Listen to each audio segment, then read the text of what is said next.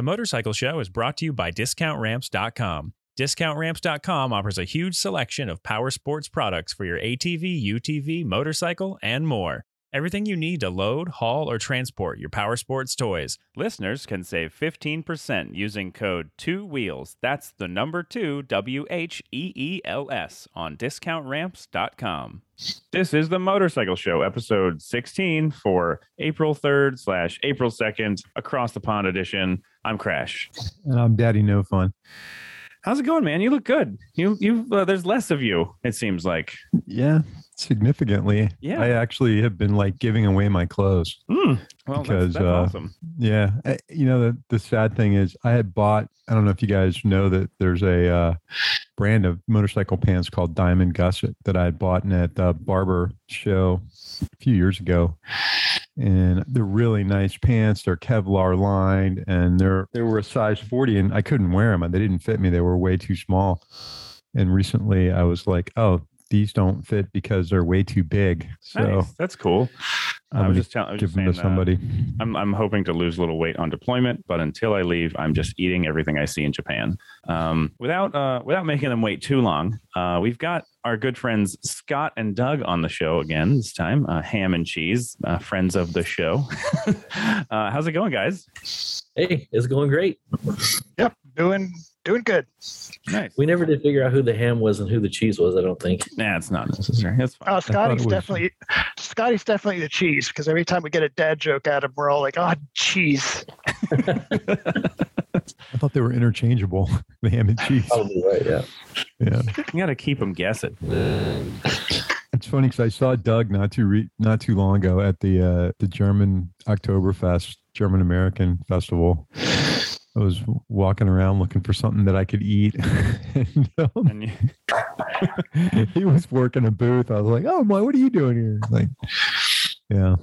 I went to all the gin joints. Oh yeah, yeah. I did not expect to see Steve there of all the places. Yeah. Steve. I went to so it's cherry blossom season here in Japan, and they go crazy for it. And I was at this park where they had a bunch of street vendors and stuff. It's sort of like cherry blossom festival day there and whatnot. And I bought a little like sausage on a stick, and I got one bite of it, and then I dropped it on the ground accidentally. Like, oh, and I the bite that I had like way too much of the like spicy like Chinese mustard on it, and so I didn't even get like a good bite. I got like a whew, not gonna do that again kind of bite, and then I really didn't. I dropped it on the ground. So do they have the 5-second rule in Japan? Does that apply over there? I mean, I would not do that with a hot dog. Yeah, that's true. So much dirt on it, like, and it was cut along the sides and all with like these little slits along the sides. So I mean, if it had been a regular hot dog, I might have just been like, and like brushed it off. But it had all these little like crevices in which to collect dirt. So That's gross. I'm gonna go buy something else. It was a good time though. I played with a new camera lens I bought, which I'm not gonna devolve into a camera podcast for a minute to talk about it. It was a fun experience. I learned a few things that I need to remember for next time. I also saw a guy with a huge lens, like it looked like a Canon, and not the brand, like the military implement. It was like 5 feet long and just enormous. But there's this little old Japanese man lugging it around. So that my only real motorcycle thing that I've done lately is go back and forth with the Navy about whether or not this motorcycle class next week is going to be canceled. And I finally got the answer from the guy that teaches it. It is going to be his last class. So I am going to get to take a class on my Friday. So you guys is Thursday, which will allow me to be legal to ride a motorcycle in Japan. Woohoo! Just in time to go. What about the Suzuki? I haven't even really bothered to go look. I'm still trying to figure out the parking situation and everything here. So, and I also, since I can't ride it, I was just like, well, if I bought it, it would just sit. And I'm also going on deployment in about a month and a half. So it'll probably make more sense to just get something when I come back. But I'm going to go search for one of those things. Yeah, get something really cool that you can bring back with you. Something you can't get in the States, right? Yeah, so that's what you got to do. Right, yeah. So we've talked about it, me and Steve, and then also Phil from Cleveland Moto. There's this motorcycle that was released in 1992 only in Japan, called the Suzuki SW1. I highly encourage you both to look it up when you get a chance. It looks like a Honda Cub and like a TU 250 had a baby. So it has like the scooter leg shields, but it's a 250cc motorcycle, but it also has like integrated saddlebags that are like not removable. They're just part That's of the cool. body of the bike. Yeah, that's cool. And because Japan's such a like slow speed country in terms of their freeways or not their expressways and stuff, there's no reason you couldn't. You can take a 250 on the expressway here, and you're not barely keeping up with traffic. Like you're just another person in the mix. Like it's no big deal. It's what's the challenges on getting it back to the United States, if any? Not really anything. So it's over 25 years old. So it's totally legal for import into the U.S. and it's considered part of my household goods shipment when I move. So it doesn't actually count as a vehicle. Where the Navy only allows us to transport one vehicle to and from a location, but motorcycles just they count as the same thing as my bed or my TV or whatever. It just counts against my total weight limit. And given the fact, like the rank that I am, like the more high ranking you are, the higher your weight limit is. And I'm at a rank where it would be expected for me to have a family. So I have like a family sized weight limit, but I'm only a one guy. So when I moved out here, I was less than half the amount that I could have technically brought out by the Navy's like rules. So that means I could bring a lot of motorcycles home. I know guys that have like they'll buy like in high demand engines and stuff and like in crates, and they'll just bring them home because our weight limit is pretty high. Like I can bring I think like 9,000 pounds worth of stuff, and I brought less than 4 out here. A lot of motorcycles. It is a lot of motorcycles. Yeah, like 5,000 pounds of motorcycles. If you figure like roughly 500 pounds a piece. Yeah, got my 18 motorcycles here. Yeah, exactly. Me and 5 guitars and 10 motorcycles. One other thing, people that see my Japanese people that see my place are like, wait, you have 2 TVs? And I have to like explain to them like, yeah, I lived in a house where I rented rooms out, so like I had a TV in the living room and a TV in the bedroom, because apparently a lot of people here, if they have a TV, they just have one. And then I have this ridiculously large compared to like by their standards TV, because I used to have a big living room, and now my TV feels like it's 3 inches from your face. It's like, oh god, it's so big. It's almost too big. Speaking of guitars, Japanese Fender guitars are really sought over here. So I've heard that. Yeah. That you like at all, that speaks to you, just get it, because it shouldn't be very expensive over there. And if you decide to bring it home, you can always find a home for it easy. Yeah. I wonder if Japanese people like Mexican Fenders, because I have a Mexican Fender. I don't know about that. Maybe. The Japanese ones were really, really high quality. They were, when Fender set up the Japanese factory, I think in the late 80s, high quality was the watchword. So yeah, even at a time when the American stuff was struggling with quality, the Japanese had really consistent builds. So yeah, that's one of the things that we've noticed. It's sort of like a cultural difference. When Chevy was making cars that were having things fall off, Toyota was making these like super reliable, precisely manufactured things. And then same thing with guitars. And then even with like the helicopter I work on, we have a depot maintenance facility here that's run by, it's a Japanese company that does the contracting for it. And we have a depot maintenance facility in San Diego, and everybody that dealt with both of them tells me like the quality of the maintenance that's done at the Japanese facility is leaps and bounds above what's being done in San Diego. And it's just like a cultural like attention to detail and like pride in like, because Japan is like such an honor and pride and stuff is such a huge deal here. So they would. I always think of that scene from Back to the Future from 1985 when he's talking to him about the VCR. He's like, Doc, all the good stuff's made in Japan, man. Mm-hmm. And that was like 1985, and that was the thing, all the good stuff's made in Japan, Doc. Yeah, it's really interesting to see. I learned one other random thing before we get to talk about motorcycles. I learned really recently was that if you're a young employee of a large company in Japan, you most likely, unless you have a family, live in like the company dorms with other young junior employees of the company. And that just seems wild to me. I mean, I realize I'm in the Navy. We do the same kind of thing, but like, I only really thought about that as being a military type of thing, not like, that Toyota's factory has a dorm where their like junior, people live. Like their own little company town. Yeah. one of the first words that I learned in Japanese is actually the word for like company employee.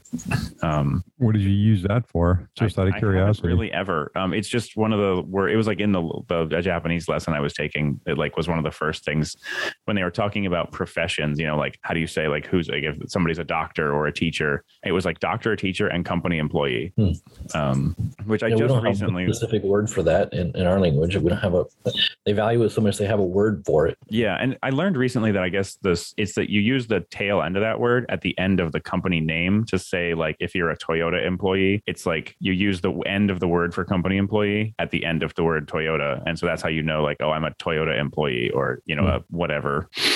That's cool. Yeah, it's definitely been an interesting experience. Like I said, I got about 6 weeks left before we go out on the ship for a few months, and then supposedly we're going to come back in the middle. I still don't really believe it, but only because they haven't done it the last 2 years. But they're planning on bringing us back in the middle, so I might be here like some in August, which would be cool. So I get to see some summer in Japan, which everybody's like, you're going to hate it. It sounds a lot like Florida summer, you know, like super wet, super humid, hot, sticky, and I haven't been in that weather in over a decade. Like I lived in Virginia until 2011, and then I moved, and I haven't been in a humid area during the summer in a very long time. It'll be novel to you for about 4 or 5 days, and then I'll hate it. Get me out of here. Yeah. So what about you guys? What do you guys have going on? What do we got going on, Doug? Doug and I have, for those who don't know us already, Doug and I run a YouTube channel that we kind of consider a network. And we've got folks who contribute videos to us for riding motorcycles from Vermont, Virginia, North Carolina, a couple other guys. We've got a fellow in Tennessee who just joined up with us and started sending us footage. So folks who like filming their motorcycle rides but don't know how to edit, don't know how to run a YouTube channel can just send us their footage and we'll make them look awesome. Nice. And we all become friends and hang out like on Zoom once a week and go see each other and go on trips. But you know, around here, Doug and I just look for things to go do on motorcycles or things to go see, excuses to ride the bikes, like go look at a car show or just whatever comes to mind, whatever we can think of. Yeah. Apparently I just missed the Tokyo Motorcycle Show. I didn't realize it was like last week or the week before. Yeah. Yeah. Oops. I've been with the guys on a couple rides and it's a lot of fun. We've done some rides to dealers to do demo rides. Doug, do you remember when Steve used to ride motorcycles? I think I do. I know I'm getting old, but I do think I do remember. Isn't his nickname Daddy No Ride? Daddy No Ride is what I heard.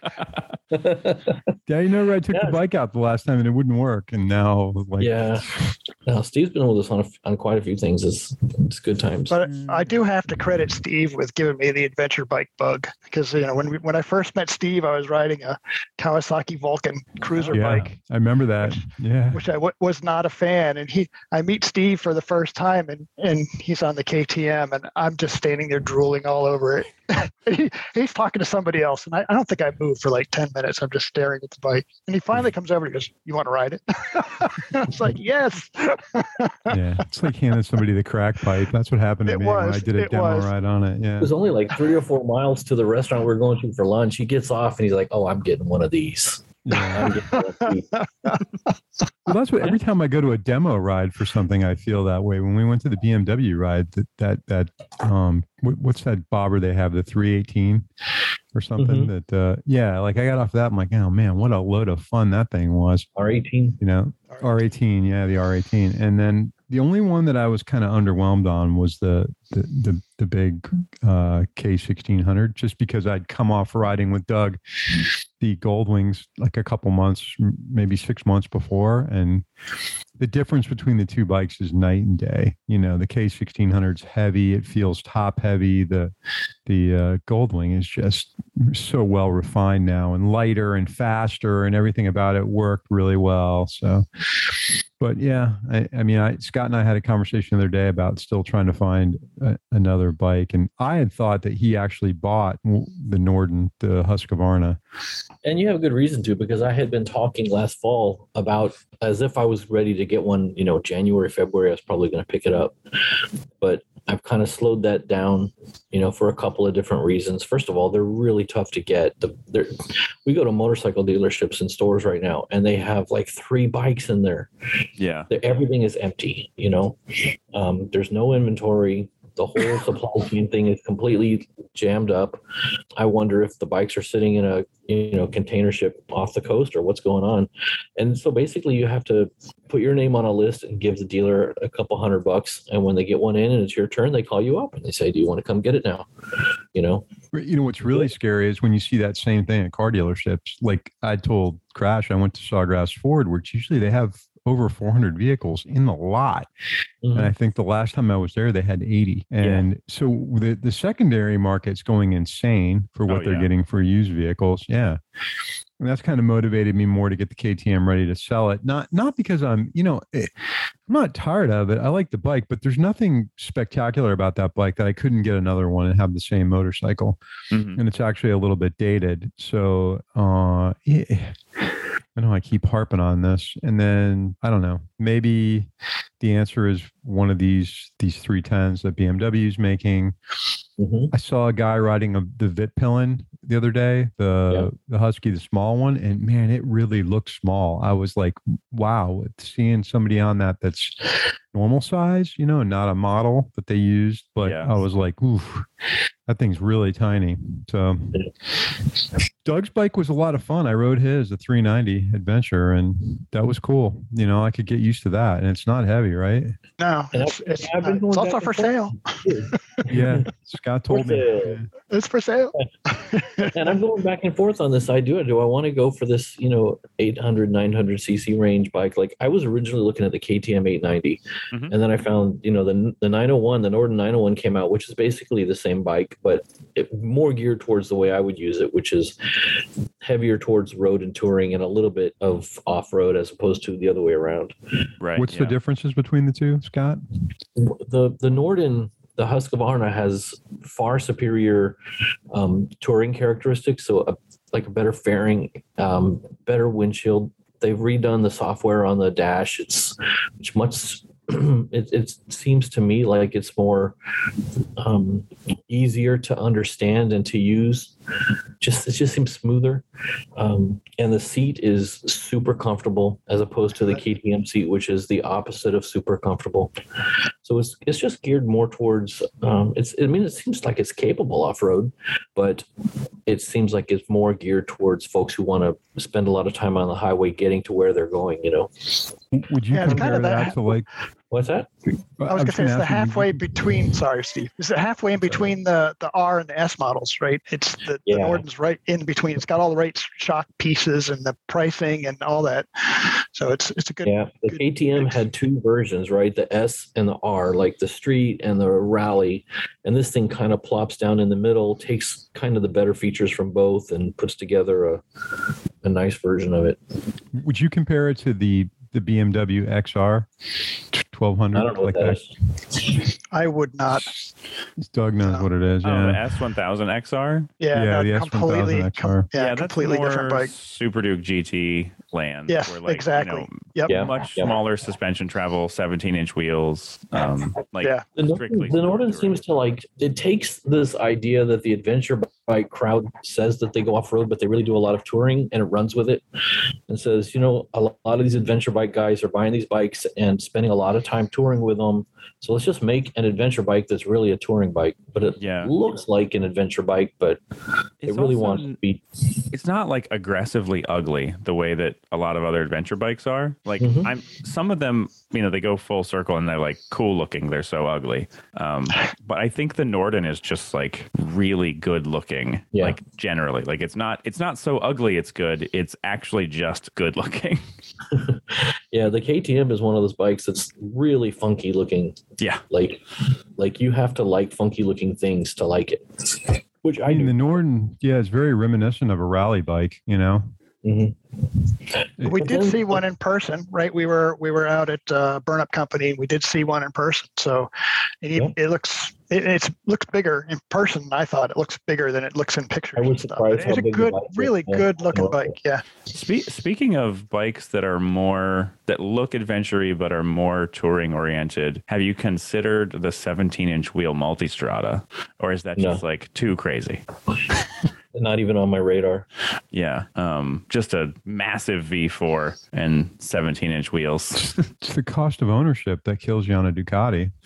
Yeah, they've got a lot of that's gone down some. Like, I mean, maintenance is still expensive, but the valve adjustments are way farther spaced out now. It's not just that. It's like down here in South Florida. There's not the only people that they trust. Most of the dealerships for Ducati, I've heard horror stories about all of them. So that's just one guy, and he's really expensive because he does race bikes. But I mean, the Husky and KTM dealership is reasonable. You know, like I have my bike serviced there and it wasn't expensive. I was pretty pleased with what they were charging me compared to other places. Everything I've heard about Ducati is just through the roof. And that's true. Yeah, the KTM place is good people. Yeah, they've supported us and stuff. So I like that dealership, and it's pretty low. I mean, for me, it's ridiculous. It's in my backyard, but you know, there's a Honda dealership on every corner. You can find Suzuki and Yamaha everywhere. It's just I've been underwhelmed with everything that they've got so far. So I don't know what the answer is going to be. I'll just keep looking until Rebel. Going back to that conversation about how the inventories are super low and it's really hard to find things. You know, I was looking at the price I could get on my Bonneville, and it's mind-numbing that people would pay so much money for something. I've got a 2017 Bonneville with 40,000 miles on it, and I see bikes like that for sale for $7-8 grand. Yeah, and that's insane to me. Which, you know, 5 years ago, if you had told me you were going to get a bike with those stats, you'd be thinking it's like $3 or $4 grand, maybe. Yeah, right. Yeah, it's one of those things. It's like, okay, do I want to sell this because I could make a lot of money with it, or I could, you know, get a lot of money back for it, but then I would have to buy something else, and everything else is just as expensive. It's just like houses. You got to live somewhere, right?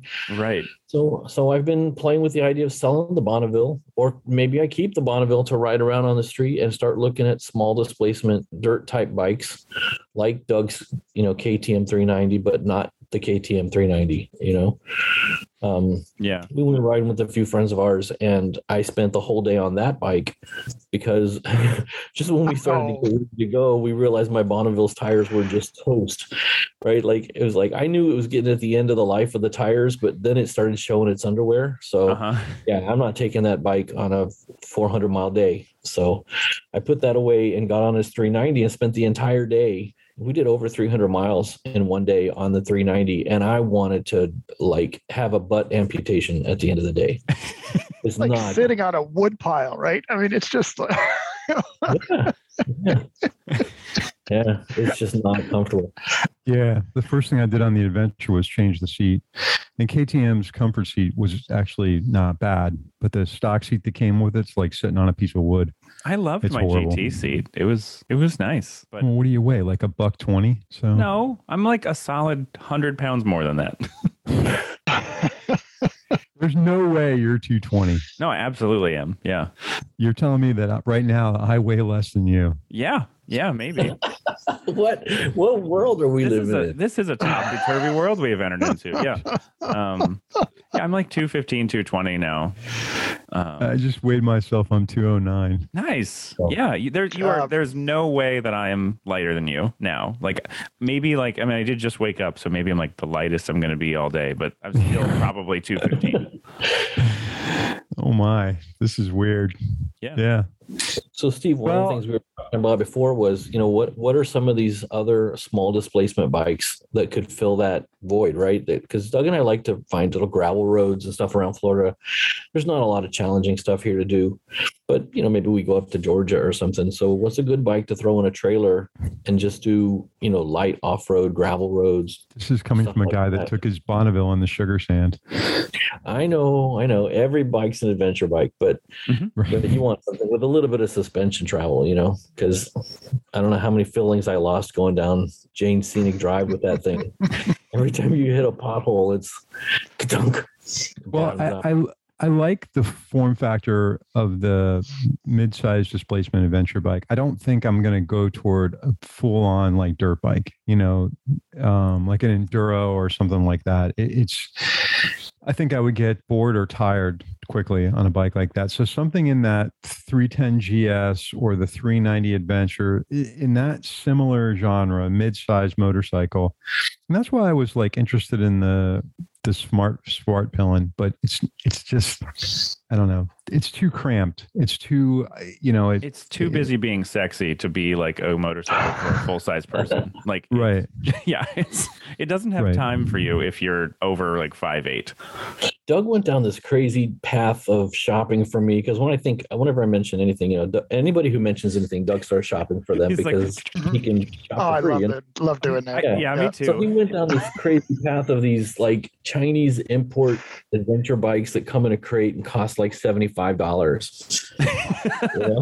Yeah, I don't know if I can do that, man. Put it together in last a year. Yep. We get it delivered to your house, Scotty. It'll be in a box. I'll come down there with my wrenches. We'll put it together for you. It comes with one Allen wrench and a bunch of pictograms. It comes with IKEA directions. Exactly. Yeah, exactly. Right. Little directions with no words on it. Yeah. But they're all based off, they're all copied motorcycles from Honda technology that's, 30, 40 years old, right? So, if you looked at it and didn't look at the numbers plates and stuff, it would be, look like an old Honda, right? Yeah. Honda and 4-stroke engines and stuff. So those SRS, is that the company? I'm trying to think. That's another Chinese. That's another Chinese is one of them. company, Yeah. I've heard some decent things from the guys at Cleveland Moto about those things. Like they all have like 135s and stuff that they go beat the shit out of on this some property that one of them owns, and they've all been super impressed with the build quality and everything. A friend of mine wanted one before I had heard them talk about them, and I was like, I don't know what I've never heard anything about this company. I don't know that I could say, yeah, get a weird Chinese brand motorcycle. But the SSRs seem like they're pretty decent. Yeah, there's like Hawks, and the one I was looking at for a little while it's called a Bashan, BASHAN. Models of Braz, BROZZ, right? So it's a 250 Honda knockoff thing. But there's a company in Georgia that imports them, and they keep it in the crate, and you order it from them, and it gets shipped to your door. And they're like $2,000, somewhere around there, about $2,000 now. I just imagine a guy in Georgia that has like a very large, like warehouse style garage, and like is permanently in overalls. It's like, well, we got them Chinese backs. We gonna sell you. Just bring a crate down. Like the whole thing. It goes by Cooter. Yeah. Come down to Cooter's Motorsport Emporium. Like the Ural dealership that we visited up in Florida there. Or I guess I missed the opportunity. Cooter's Scooters. Oh, yeah. So looking at this SSR XF250X dual sport, it's $3,500. I mean, it's not like they're giving these things away, and they don't have the bike I thought they had. Like it doesn't look like they make an adventure bike anymore. Oh, okay. They've got a bunch of off-road bikes. The only on-road bike is this 250 in two different flavors, a street version, which is. I guess they made some other on-road. They did. They made like an adventure bike for a while. Right. Yeah. There's also that genuine G400C. I don't remember if I've heard anything one way or the other about it, but I've seen it in person. They, in the world of obscure small displacement motorcycles, Cleveland Moto is the place to go visit weird stuff. I mean, we probably should have this conversation with Phil too, because he knows. I mean, have Phil on. Yeah, even electric bikes have crossed. Yeah. But they're just ridiculously expensive. Yeah, it's crazy. Yeah. Even the Zero motorcycles, which I thought would be affordable. I saw a guy at the Shell station, and he was like, yeah, I think it was like $27,000 out the door. And I was like, what? So. Yeah. Like as much as I loved riding that SRF, they're not cheap. But they have some sort of relationship with Benelli, it looks like. I don't know if they're owned by Benelli or what the deal is. Or they own Benelli? Benelli? Who does? SSR? Yeah. I think it's the same people. Benelli's owned by a Chinese company now. Okay. Yeah. And they're the ones making this. There was this proposed Harley 300cc motorcycle that's also made by the same people that make the Benelli. So they're like copies of each other with different badges. pretty much. But if you're looking at mainstream small displacement dirt, but they're dual sport bikes, right? So, 200, 300 cc, somewhere around there. The Japanese companies, Honda's got the CRF 300, and it's updated slightly. Kawasaki is the only one that's really put out anything new with the KLX 300. Yeah. Which is a really nice bike, by the way. Yeah, it is. But you're looking like 10 or 11 grand. Yeah. For the CRF, right? I mean, I looked at those because that's what Itchy Boots is riding this year, and I think that's a really cool bike. Yeah, she's on a CRF rally. She's on the rally version, but you have to get one that's quite a few years old to get it down to around $5,000 or so. But a Suzuki DRZ 400, which is a really good motorcycle, is 20 years old or 25 years old. I mean, it's such dated. Everything's really dated. Yeah, so and everybody that wants to sell one is like way too proud of them, Yeah. They're like, this is a 2001 DRZ 400 with 17,000 super hard miles on it, and I would like $6,000, please. Yeah, it's like KLRs, same thing. KLR. Yeah. Right? Yeah. I mean, shit, I found that TW200 I found was a year old, and I paid a little over MSRP for it. I did it anyway because I really wanted one, and then I only got to ride it for a few months before I moved here. But I sold it for almost exactly what I paid for it because people, they hold value way too well. Yep.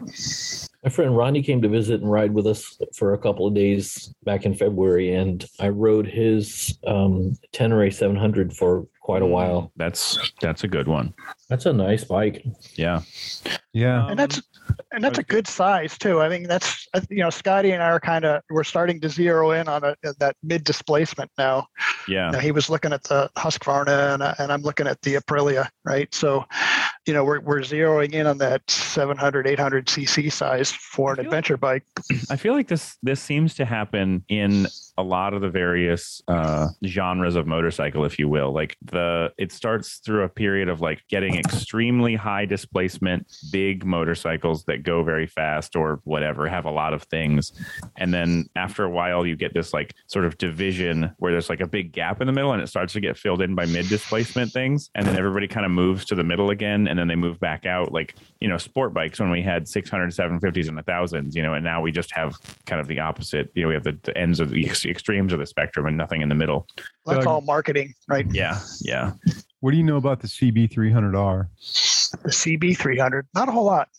Okay. Sounds like it's probably the same motor as the CRF 300, given Honda's tendency. It's a little standard bike that they call it their Neo Sports Cafe. Oh yeah, okay, I know. Yeah, I know. Yeah, includes the CB650R, the CB1000R Black Edition. Yeah, but this bike retails for like $5,000. What about the CB500X? I mean, that's something I was looking at too. That's kind of an interesting motorcycle. And there's some really cool stuff for that bike. There's a rally kit for it. And rally raid pieces for that are really nice. Expensive, but nice. Yeah. You could spend $4,000 on rally raid stuff for that bike. You end up with a nice bike, but now you got a $10,000 motorcycle. So why not buy the KTM or the? But it was also a perfectly functioning motorcycle before you put all the stuff on it. So like you don't have to do that all at once, at least. That's true. I mean, even something a little bit. Let me see what this thing weighs, just out of curiosity. I know you guys are going to shoot it down given your Ducati situation, but the Ducati Desert X is another great, a potential great mid-displacement adventure option. Desert X. Keep going. Yeah. Pretty cool looking. It is. So, Doug, what about the Aprilia you got? Oh, yeah. I don't got it yet. Which Aprilia is this? Which Aprilia do you not have yet? I have on order the Touareg. Oh, the new 660 Touareg. Yes, right. Because I want more of a dual sport bike. So the KTM 390 adventure is a neat bike, but it's not really a dual sport bike, and it's not happy off road. And I was really uncomfortable standing on it. Scott will say he was uncomfortable sitting on it. Right. Yeah. It's a great commuting bike, a great street bike, and good for noodling around on gravel roads and stuff like that. But I want a dirt bike. Yeah. Right. Yeah. A dirt bike that I can take on the highway and not worry about it and stuff. Right. And the Aprilia popped up because I was considering the KTM 890 and stuff. I've heard nothing but good things about the 660 platform from Aprilia. Yeah, it's still early, right? So they did press rides in Europe and stuff, and of course that's all journalists going out and getting treated, free dinners and things like that and stuff. Yeah. So I mean, the person that I listened to about the 660 the most was probably Jensen Beeler from Asphalt and Rubber, mostly because he has a reputation for talking a ton of crap about a motorcycle if he doesn't like it, even if they paid for him to be there. He's actually not. He's basically like forbidden from test riding Yamaha motorcycles because he gave him so much shit.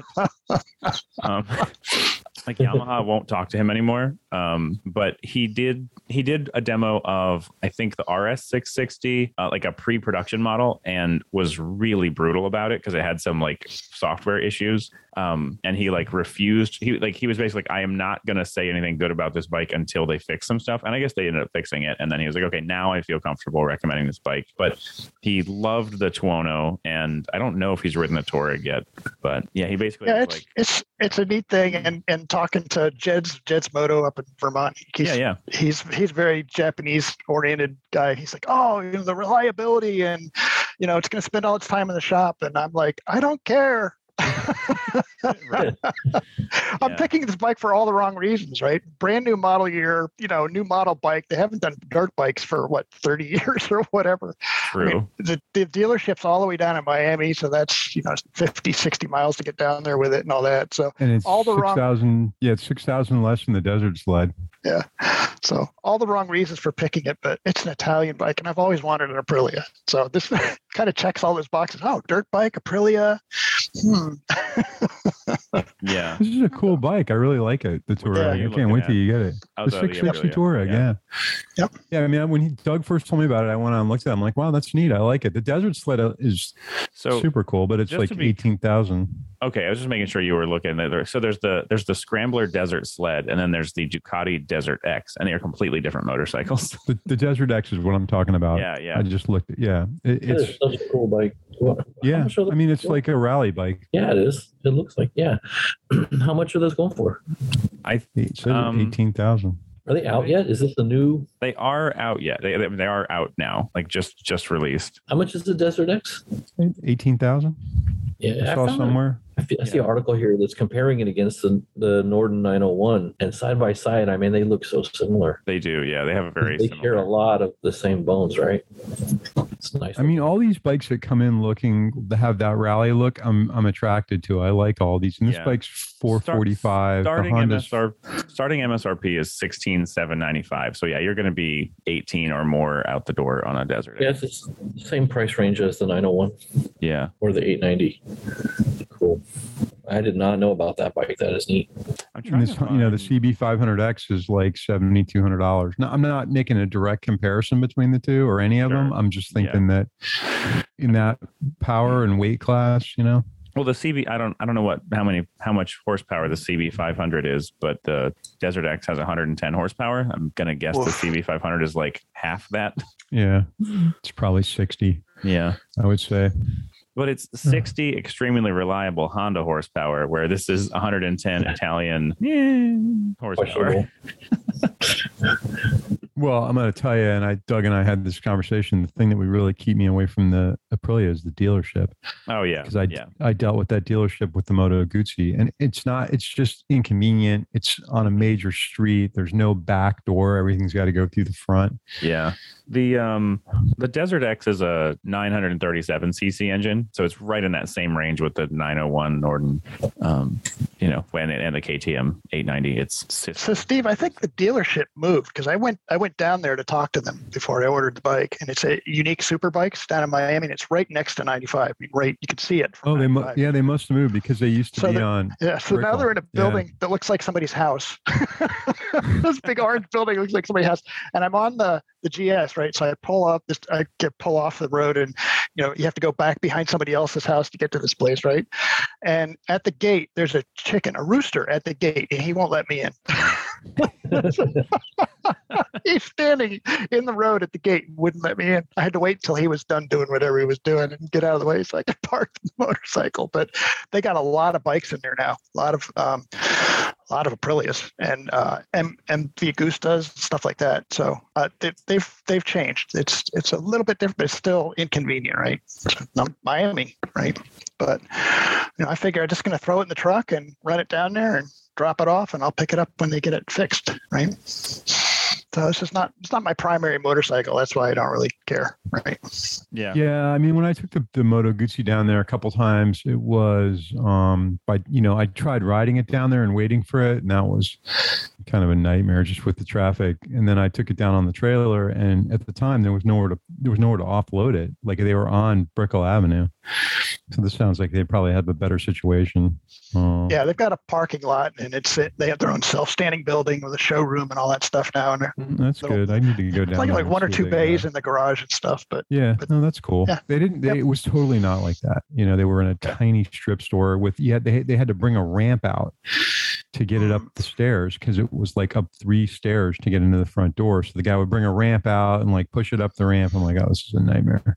That's good. So it's a better situation. I wish there was a dealer up here. I visited that old store with our friend Hugo, Doug, back when I had the 250, back when I still had my TU 250X. So that goes back a ways. But talking about reasons to go ride a motorcycle and visit something, we need to go down there so I can see it, because I haven't been in there. Just to have something to do and go down there and look and go right through the tunnel under the Biscayne Bay. 3 or 4 times, yeah.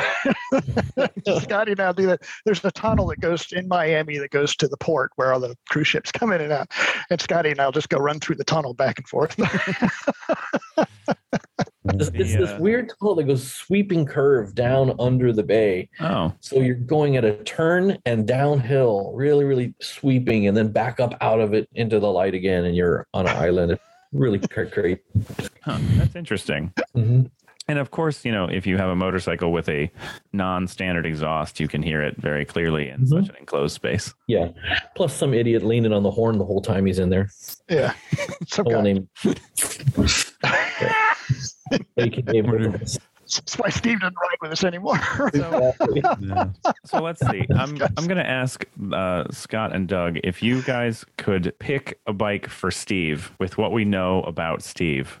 What would we tell Steve he has to ride if that were a situation that were an option? I mean, you can either make it something that you think he would want, or you could make it something that he would suffer on. But I'm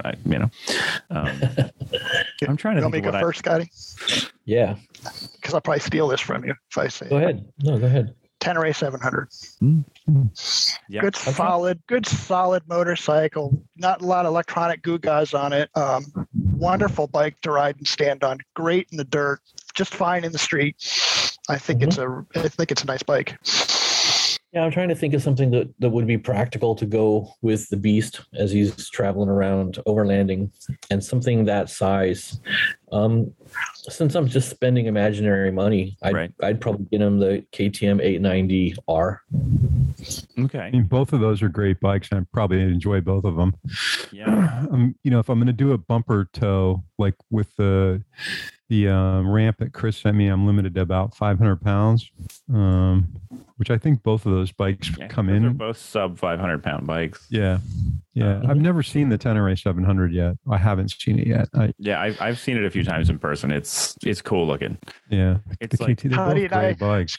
Scotty and I did the Yamaha demo ride. Scotty and I do a lot of demo rides, by the way, but we did the Yamaha demo ride, and the bike that I wanted to like was, what was it? The MT10 or whatever it is, the MT09. One of those guys. Yeah. The 109. Yeah. That guy. So I test rode that, didn't like it, and then had another chance to ride it. So I'll ride the Tenere 700, which I thought I wouldn't like, and I really liked it. Why did you think you wouldn't like it? Just out of curiosity. What was the reason? I thought it was, I didn't think it was going to be as lame excuse, as good as it was, right? I didn't expect it to be so comfortable. The ergonomics were great. The power was good. It's just a good all-around bike. I just really enjoyed it. And that bike's only like $10,000. So yeah, look at it's priced right. You think, well, it's got no bells and whistles. It doesn't have all these rider modes. It doesn't have fancy TFT display. It's going to be crap. And you get on it, and it's just a ball of fun. and it's really, really confidence inspiring. And the two bikes I rode that day was the Super Tenere 1200 and the Tenere 700. And I hated the 1200.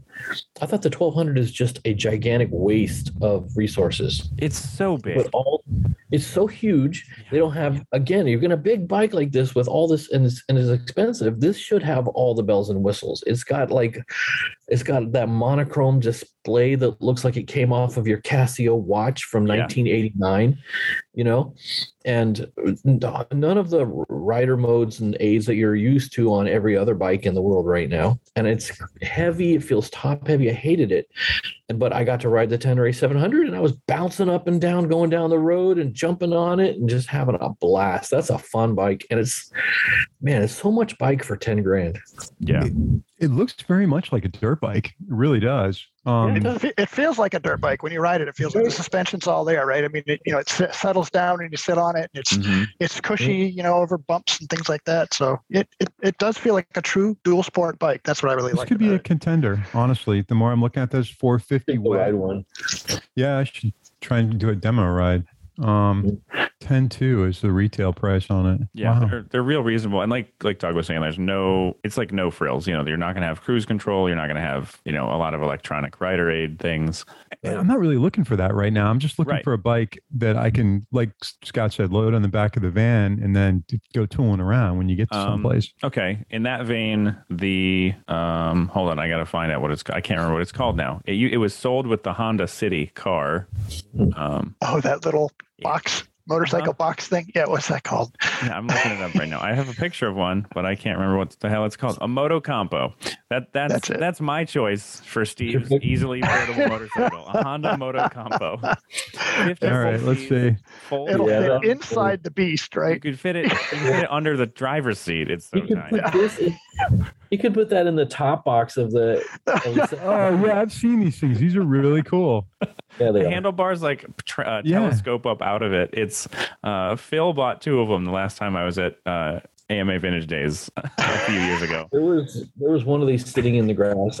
We went to the Dania Vintage Motorcycle Show together in February again, and there was one of these sitting out on the grass, a yellow one, and this guy just folded up the handlebars, tucked a few things in, picked it up under his arm. Yeah. Put it back down, unlocked everything, opened it up, started it up.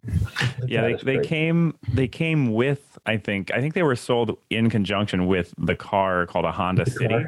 The idea was that in Japan, a family, like a husband and wife or whatever, could commute to the city, and then one of them could take the car and the other could take the little Moto Campo to the last mile of their commute, It's a funny concept, but hey Scott, was that Jonathan from the Vintage Iron Club that had that bike? Because I thought he had a couple of them. I did not talk to him, so I have no idea who it was. Okay. But several of the guys from the Vintage Iron Club were there. And I can guarantee you every ride would feel like an adventure. No, listen, and this would be a very short adventure on this bike, but I think this thing is super cool. I remember seeing this. You wouldn't filter between cars; you would filter under cars. Yeah. You could can filter between other motorcyclists. And that's right. The double filtering. This is the HEPA filter of motorcycle situations. There's actually a bunch of model kits that you can buy, like die-cast models of this thing. So it was probably pretty interesting and pretty popular. Well, get Crash to bring one home with him. Bring one home for Steve. Okay. Do that, Crash. See if you can find one of those things, Crash. That'd be kind of cool, in the actually. States, so I'm sure that I can find them out here. Yeah. And then I want to get pictures of Steve riding it. Yeah, there is you buy it off of Pinterest. Yeah, there's I would say a non-zero chance that I'm gonna try to find a goofy Japanese car and a motorcycle or three to bring home. Excellent. Yeah, I've been kind of keeping an eye out for, if you guys think of any weird Japanese cars, while I'm out here, that you think would be interesting to bring home, let me know. I've been kind of poking around. A lot of people over here, a lot of Americans over here really like driving Suzuki Jimneys, which were the Suzuki Samurai in the States. Oh, yeah.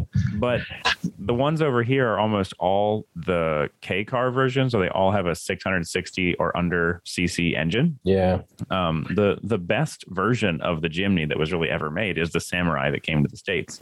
But I had that car. I got one new in 1990 and had it for 2-3 years, and I loved my Samurai. Oh man, I would buy one of those today if I could find one at a reasonable price and I had the money to spend on it. Right. I mean, they're so valuable in the States that the prices over here have gone up. Like, yeah, I bet. You know, because people are they know people are taking them back to the States. Mm-hmm. But yeah, there's a ton of unusual cars. Like I've thought about even just getting like not the Skyline GTR, but like the Nissan Skyline, because it's like got that luxury car, like old luxury car look. Mm-hmm. You know, that I know some people like are really into over in the States, but I don't know. I'm gonna maybe find a weird Japanese car to bring home and a bike or 2 or 3, or I don't know. I could take like 10. I could have a whole all right collection. So let me ask you guys' opinion on a Royal Enfield. The Scram 411 is the what? That's the new one. That's based off of the Himalayan, right? I think so. It looks similar. Scrambler version of the Himalayan. Yeah. Yeah, Scram 411. I've ridden the Himalayan, and it was nice. I mean, I obviously don't know about reliability because it was a demo. But this thing, I've seen a picture of this. The first time I saw a picture of this, I thought it was a Moto Guzzi because the one version of it has those red like Royal Enfield things on the side of the tank that I thought were cylinder heads, you know? It looked like the head sticking out of a Moto Guzzi, yeah. Yeah. The knee knockers. Yeah, this is an interesting bike for sure. Have you guys heard anything about like people's, you know, enjoyment of the Himalayan? Like, is it reliable? Is it, I don't know. We have one acquaintance in North Carolina that has a Himalayan. I don't know how to pronounce that. Himalayan. Yeah. That's Marie, and she's had it for over a year now, and she enjoys that bike. She's also got a Bonneville T100. So she's got the Spectrum of motorcycles. But I remember when she was shopping for a bike and her husband wanted her to get the KTM 390. I was like, no, I don't get that. Get the Himalayan. And she's been very happy with it. She's not a heavy duty rider though. So it doesn't look like the Scram's available in the US though. As far as reliability, I mean, Itchy Boots rode one from India to Malaysia to Iran to Turkmenistan to the Netherlands. And yeah, I do think that like there's one thing, like, you know, riding a Royal Enfield in India, you're going to be like parts everywhere if you need anything. Mm-hmm. I don't know if you need anything, but if you need something, you're in the land of the Royal Enfield. Yeah, you know, that's right. In the United States, I'm not sure their dealer network is not the best, but nobody's is really. Like, what are you, like Honda or Harley, and then everybody else is kind of like, eh. Don't we have a friend who works for Royal Enfield, Crash? Maybe I can't for the life of me. Her name weighs the Scram 411 only weighs 407 pounds at curb weight, so that's definitely in your weight range. Yeah, I just like going back to the dealer support thing. I like the idea of like a Yamaha that's everywhere or a Honda that's everywhere. Especially, I just keep leaning more towards these smaller displacement motorcycles because they would be maybe more fun. It's going to have to be some sort of an adventure bike because, you know, like the next trip we're doing is going to be to Baja and it's going to be a lot of off road. This is the Himalayan or Himalayan, whatever we want to call it. I always thought was kind of interesting, kind of neat, you know. But I like the Scram better. That just doesn't seem like it's available on the U.S. website. Yeah. S&S Motorcycles is supposed to be doing go-fast parts for some of the Royal Enfield bikes. It's probably like the Continental, right? I think they're going to do, you know, because S&S they make Harley stuff, but they're branching out now and they're making parts for Indians and Royal Enfield. There's something else that they just got into. That was one of the worst vibrating motorcycles I've ever ridden in my life, but I think I got a bad example. It belonged to one of the guys who belonged to the guy that I bought the Moto Guzzi from. And he was really excited when he got it, and I took it for a ride, and I had to get off of it. It vibrated so bad. But he sold it right away. I don't think he liked it. I just think it might have been set up wrong, too, because I've never heard that complaint from other people. Yeah. The 411, a single cylinder again? Yes. It looks like it. It's kind of cool. That's got promise. Yeah, it's not going to win any races for sure, but it's got a real cool look to it. Just a little bit beefier version of the original Himalayan, right? Yeah, the original. It doesn't have the double fenders, which I just can't get past that on the Himalayan. The double fork fender thing. That's all I see now when I look at one. Okay, now I got to look. It's like a guy wearing two hats. It's got the high beak and the wheel fender both. And Yeah. Oh yeah, I mean that's a BMW thing for a long time ago, but they're not. It's not quite even as a beak pronounced. though. It's another fender. Oh, you're I right. wouldn't even call it a beak. It's got two Absolutely fenders. right. It's oh my! I never noticed this. No, I'm sorry, I ruined it for you now. 'Cause No, that's it's all you're fine. going to see now, right? Yeah, that is 100% like a yeah, not a beak, a fender, and Yeah. That's another really fender. weird. That's so weird. Why would they do that? You know what I would go don't great know. on top of this cowboy hat? A second cowboy hat. A second cowboy hat, exactly. Other than that, it's a pretty cool looking machine. Get a Ural. I'm just kidding. No, they're junk, man. Everybody I know that's had a Urals, the thing's falling apart on them. Yeah, I'm just. Did we joking. tell you about the Ural dealership we found? I've actually been there before. Hold That guy, on. Gene, Oh my Yeah. goodness, Gene up there. He's such a nice guy. did he tell you his history, where he came from? Yes, he did. Yeah, he's Yeah, incredible. Eastern Airlines. Yeah, he was. He Mhm. built so right across from where Gene's place is. My ex father-in-law had a hunt camp, and Gene built his like swamp buggy because that was another thing he had going on. He had Corvettes dealership too for a while, wasn't it called Holopah Corvette at some point? I don't know. Yeah, no, he's Nice guy. he's a character. Nice guy. He really is. Yeah. He was okay with the Urals with what's going on. I don't know how that's going to play out. Oh yeah, that's true. Oh yeah, right. Yeah, I've heard that they're not. Well, they're not doing the sidecars anymore, right? They had already announced that they weren't doing any more sidecars, and that was no longer going to be a thing with them. Is that right? Really? I Really? thought they were halting. They're halting production or something, right? Right now. So Maybe I dreamed it. I thought that they were no longer going to make sidecars and it was just going to be regular bikes. But That's like the only thing they sell though. yeah, that's why you buy a Ural. the whole point of a Ural. The I whole know. point of a Ural is the You sidecar. get a super. Don't sturdy depend top on to Amen mount. Moto for news Yeah. flashes, guys. Right. The reason to buy a Ural is to get the sidecar to mount onto something reliable. Did Yeah, you guys hear the story about Chuck's Ural when we went on the motorcycle trip? Oh Did I tell you god, that? the final What drive ate itself. So Oh. yeah, so Chuck from Wheel Nerds shows up. We contacted him and said, "Hey, we're gonna be in Colorado. He's gonna go with us like on the last part of the trip."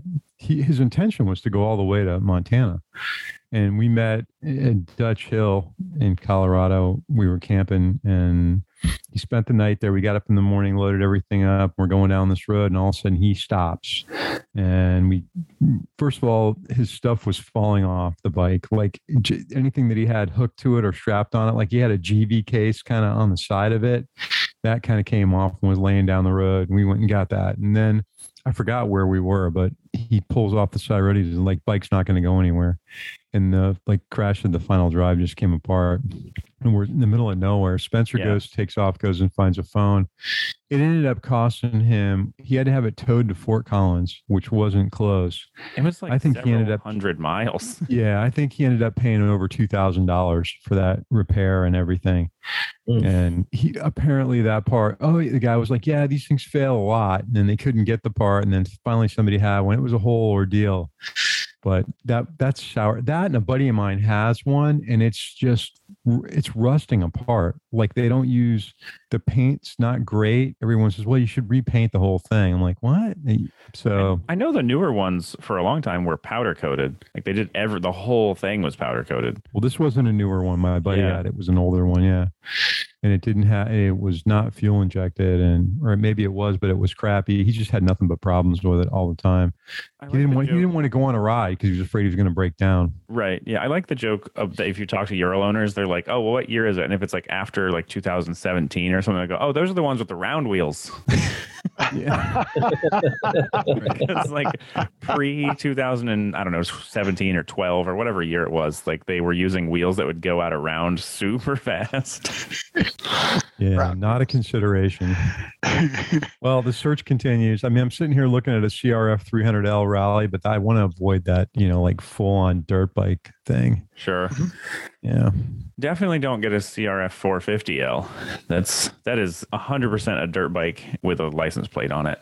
Right. Like if you want to go win Baja, great. But if you want to do anything other than that, no. Daddy Dakar. Yeah. So I think the first step's going to be to sell the KTM and then get the Moto Guzzi to where I really want to. Because I told Scott, like, the trip for next year is going to be Barber. I'm going to take the van to Barber with the Moto Guzzi. And, yeah. Yep, I think that's a good idea. So, Doug, Scott, where can people find your escapades? Our escapades are on YouTube. We are the Allied Motorcycle Entertainment Network. And you can just go to amenmoto.com and it takes you right there. Allied Motorcycle Entertainment Network. That's called a backronym when you start with the word and you make it mean something. Exactly. So Amen Moto on the YouTubes, where the kids are watching the digital videos, as the youths would say. Exactly. And okay, We cannot be found on TikTok. No TikTok. What? No TikTok? You guys haven't done any TikTok? We're too old. dances? All right. Yeah, we're Look too at old this for TikTok. beard. Exactly. I thought about like You a good say April that, Fool's but- thing for us, Crash, that we were going to come out and say that we're changing our content to TikTok and it's going to be all dance videos. That'd be funny. That would be pretty funny. Well, you can find us wherever you found us. If you're listening to us, you obviously figured it out. But if somehow this has made it to you without your putting any effort into it, we are at the number 2wheelsstudios.com, 2wheelsstudios.com. This is the Motorcycle Show. We are on the Instagram at 2Wheels Studios. We're on Facebook at 2Wheels Studios. There's a theme there, pretty consistent across the social media platforms. We are also not on TikTok, however, despite the clearly youthful panel of guests we have today and hosts. We are all too old for TikTok. And I'm the youngest of us, and I'm still too old for TikTok. So having said that, get out and ride. See ya. Bye.